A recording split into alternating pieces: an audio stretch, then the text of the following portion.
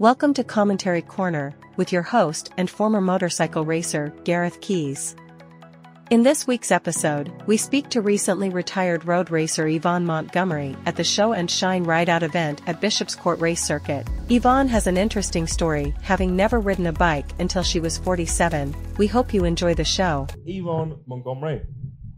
I've got your name right, because the amount of times that I've been called out, and I've called you Yvonne Ward on track, and I'm sure you've heard.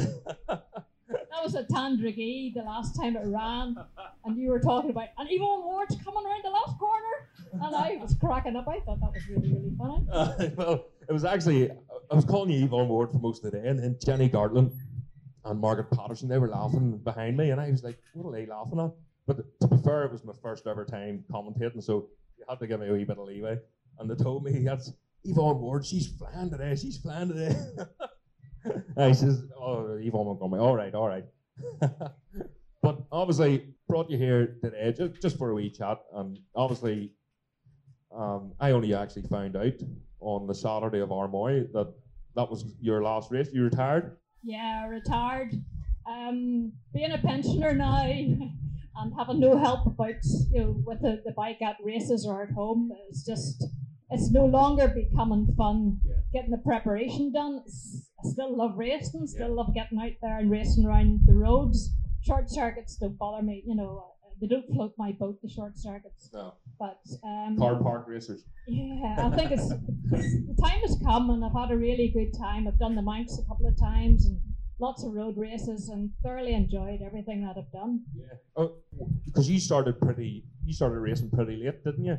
Yeah, I learned to ride a bike when I was 47, and that was in the December 47 I passed my test and got an SV 650 to ride about on. Uh-huh.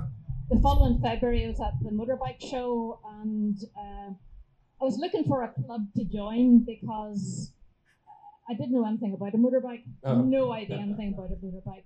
So just by chance, the Belfast and District Motor Club, who used to run Carrador road races, and they run Easter Monday, and two other races were there. And I got invited to their club meeting, which I did go to. Yeah. And at the end of the night, I handed a membership form, and ended up, that's how I got into the road racing side of riding, and never thought about road racing, never watched road racing, or any sort of motorbike racing. So it just happened that way. It just literally, you got bit by the bug, and that quickly you were. Yeah, I rode the bike for a year and did a few track days, and the third track day I broke my arm and leg, and I just faster 650 was already ready to race. There was a bike came over from England, and Gary Ferguson, who was a really good 250 rider, he bought it because the twins racing was taken off. He came off at a track day and broke both his wrists, so the bike was up for sale. Oh dear. So I bought the bike, and that was how I started. So I watched 2005. I watched Easter Saturday short circuit, and the following years in Among the Grid, without knowing anything of what I was doing. Brilliant. So it was. Obviously, you have to do a couple of short circuits before you get your road racing license. So, how many years is short? It was 1 year then, was it, or? It wasn't very many, because that first race I did on Easter Saturday, I came, as I say, I arrived in the van and went home in the ambulance. It was the last lap of the race, and I went tearing into a corner, and I wondered why I was passing the guy in front. And it's because he was on the brakes, and then I went on the brakes and basically high-sided the bike, but it came off backwards. Broke my shoulder blade. Yeah, broke the shoulder blade. It pushed in 5 ribs, punctured my lung, and ripped the tendons off my right thumb. So that was my first race. And you actually came back from that? You might have to speak to Mary to get you some of them mental pills. I was back very shortly after that. Nothing was really fixed, but because ribs don't show, it's not like a plaster of Paris. So, I got back racing, and I did the Manx in 2009 and 2010. Brilliant. I think I was probably started road racing the year before Uh-huh. and did Bush Oh yeah. and Cookstown and the Ulster Grand Prix. Brilliant. So- I loved the Bush. The Bush road races was. I didn't get over to Isle of Man, like, but it was. I don't know. It was technical. It was like, to me, it was a proper wee road race, wasn't it? Or Nah, you're not too keen. No, but I hate slow corners. You know, Yeah. at Bush there's that wee back twisty bit it's not, it doesn't flow. Yeah. I rather flow on fast corners, and that's why the Grand Prix is so good. Yeah. Because everything is, it's a leap of faith. When you get to a certain part, you throw the bike in, and you do it, and it works. Yeah. Yeah. The Grand Prix was something. Hopefully the Grand Prix will get back, but we're crossing. I think everyone in the country's crossing their fingers and toes for that one. But tell us about the Manx. Your first experience on the Isle of Man course. What were you thinking when you were lined up there? It's strange. Now, I had gone across with the Mike Halewood Foundation in February with Katie Morgan. Yes. And we spent the week going around. It was Derek Shields was on the bus. That was his newcomer too. And we spent the week going around the course every day. And you make your notes and you can go through it in your head. Then went across a couple of us went across and hired a car and again did that and made our notes. Yeah. On the first day, which is what they're doing actually today at this minute over in the Isle of Man, the newcomers get out under like a controlled lap. Yeah. And your eyes are out in stocks because you've gone round looking at the Manx course and making your notes, but you're doing 30 miles an hour because there's speed limits over there and they really adhere to speed limits. Yeah, yeah. So whenever you're doing speed, that you're following people in front, everything comes so fast. Yeah. Absolutely, like grab a castlets, like what? You really are flying. Even on the controlled lap. Even on the controlled lap. And then the lap, you go out with the classic men. Yeah. And I was told before that, stay with the classic bikes because they don't use gearbox the way the modern bikes would. They have to use good lines. So if you follow a man on a classic bike round corners, like Nigel Moore, absolute so smooth, gem. so smooth, Sorry, and hitting apexes and stuff. Yeah. So I did that. But during the week I was standing at the bottom of Craignaba, looking up at it and thinking, I was nearly tearful because I thought, what am I doing here? I am just an ordinary person that's only been riding a few years, and here I am taking on this course. Sick, and a mammoth of a course it is. Mammoth of a course, yeah. I was meant to do it in 2015, but I just had that stupid fall at Scarborough, so I ended up not doing it. It was probably a blessing in disguise, because I would have been the same. I'd have stood on top of Bray Hill, just going, no, put me back in the van, please. The next year, I bought the 600 and I had been racing, and GSXR 600, and I had an SV 650. The reason I bought the 600 was to get more track time, because you only get 2 laps nearly every night, so I thought I'd get more track time. The guy that was to go over and help me couldn't make it, so there I was, 2 bikes in the back of the van, ready to set off the Isle of Man to do the Manx on my own. And that's what I did do. I actually did the Manx on my own. Oh my God. There's a girl I was staying with, she came up at 4 o'clock to take the bikes through scrutineering. Unfortunately, the first night didn't work out. She wasn't there, so I was getting off a hot bike onto a stone cold bike and getting it on the road, and it wasn't good. So after that, she was able to get the bike warmed up, for me coming in to swap bikes over. Yeah. So I look back as that is my greatest personal achievement. Because whenever things are tough, I think, girl, you're able to do that on your own. Get yourself going, and you just look back on it. You can do things. Each and every one of us is able to do so much more than you think possible. Yeah.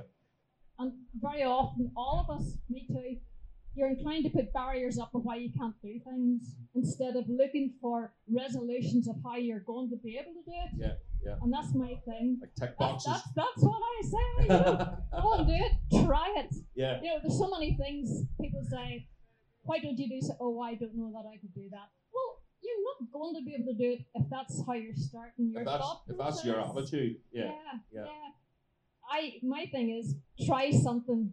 Do it once. If you don't like it, okay, don't do it again. But if you do like it, that's something, that door is open for you. It's like me and the bikes. Motorbikes were not in my family or anything about it. I was at a barbecue in September of that year, and the guy said, never been on one of those in life. There's a bike sitting, in the yard. Yeah. He says, we'll change that. So he took me out for a run in the back of the bike. And his parting words, do your test and get yourself a wee bike. So I did. I did the test. I went to the training centre and said, there's a bike, just ride it round there a bit. Hi, like the off-road for the CBT? Yeah, it was in Ballinderry Business Park. Oh, yes, near Philip McCallum's, or is it? Or? I will on round in the unit. Yeah. So I was able to sort of get first and second. Yeah. And that blew my mind. I'm used to a car. Like, how do you go first and then come down to second and third and fourth and all this sort of thing? But anyway, I sorted out and finally passed my test. And then went racing. I was like, just do things. Just do things. Yeah. Did you have a road bike as well? Do you ride a bike on the road, or you just keep it to the circuit? No, the first year I had a lovely SV 650, fully fared metallic silver, until the third track day when I broke my arm and leg, and it was. So that was actually your road. That was your road bike. Yeah. That you started. I fixed it all up and rode it for a while, and then it was sold for money to race with. Yeah. And the other thing was, I had started road racing at that stage, and the problem was mixing road racing with road riding, because I was starting, whenever I was out on the road, just an ordinary road, starting to think of your line through that corner. Yeah. And your line through that corner didn't allow a car to meet you, And oh, yeah. Yeah. I took a line through corners before, and then I thought the hair actually stood in my head, and I thought I could have got wiped out. What am I doing here, sort of thing? Yeah. The bike was sold shortly after that, and I've never ridden on the road since, and still haven't yet. Yeah. Because I said I wouldn't ride on the roads until I got away from road racing. Yeah, yeah. Just sort of wise until you wise up a wee bit. My brain's not good enough to mix one with the other, or not mix one with the other. Yeah. Just trying to slow yourself down. Yeah, that was the other thing. Yeah. But you had a bad accident not that long ago. Yeah, 2017. I was as close to death as ever going to be. Yeah. I got taken off the bike going into a left-hander. Uh-huh. The guy coming up behind was going too fast, braked hard, fell off the bike.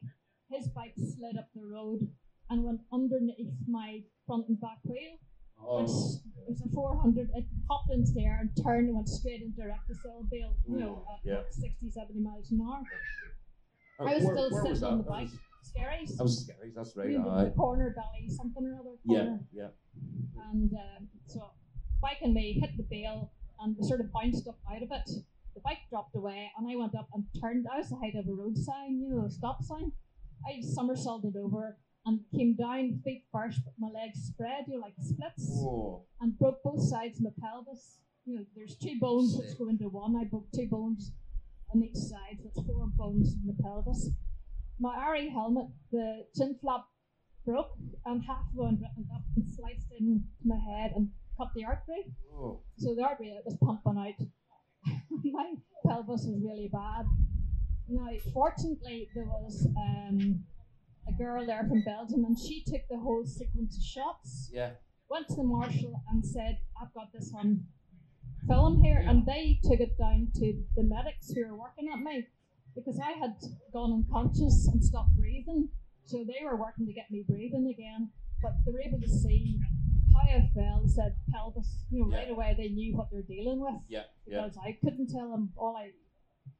I remember whenever they finally got me round again, before they started to say the thing, "What's your name? Do you know where you are? What year is it?" I was going, "It wasn't my fault." Straight away. Somebody knocked me off. I think they're pretty relieved. Yeah. She knows where she is, and she knows what's happened. Yeah. Where's my bike? Is the bike okay? That's usually the first question. No, it wasn't. It was complete. It was total. The frame was cracked. The forks were like a banana. No, it had to be rebuilt. And 7 weeks later, I was on it at the Grand Prix. In a lot of pain. 7 weeks. 7 weeks, because. And you were virtually dead on the side of the track. Well, that was just my head, and my breathing wasn't whatever had happened, the head injury and the artery and stuff had just sort of stopped the breathing.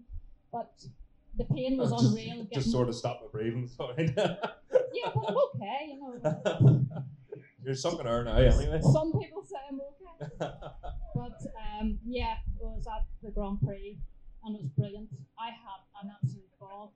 The pain trying to get onto the bike was unreal. Yeah, I see you in pit lane walking down, and God, I just wanted to put you on my back and carry you to your bike, because I was coming in after the superbikes and I seen you walking down, and I was like, how is that woman doing this? Absolutely amazing. No, I had a real ball. It was just superb, but that's what drives you, Yeah. You're in your sick bed and you're planning how many weeks the next race, and that's the way it was. Yeah. That's me. Unbelievable. Yvonne Montgomery. What's the plans now? Now that you've retired? Well, I'm 66 in a few weeks, in a fortnight's time. So I suppose we're down to knitting and crochet or something, aren't we? So you got yourself a wee dog, so yeah, she's a big dog. She's a Lurcher cross, and she has behavioural issues with other dogs. So I've been taking her everywhere to try and get her settled down, and yeah, she's not bad. I had her at Armoy with me, and yeah. she decided to stay inside where the generators are. She doesn't like loud noises, but yeah, she'll come.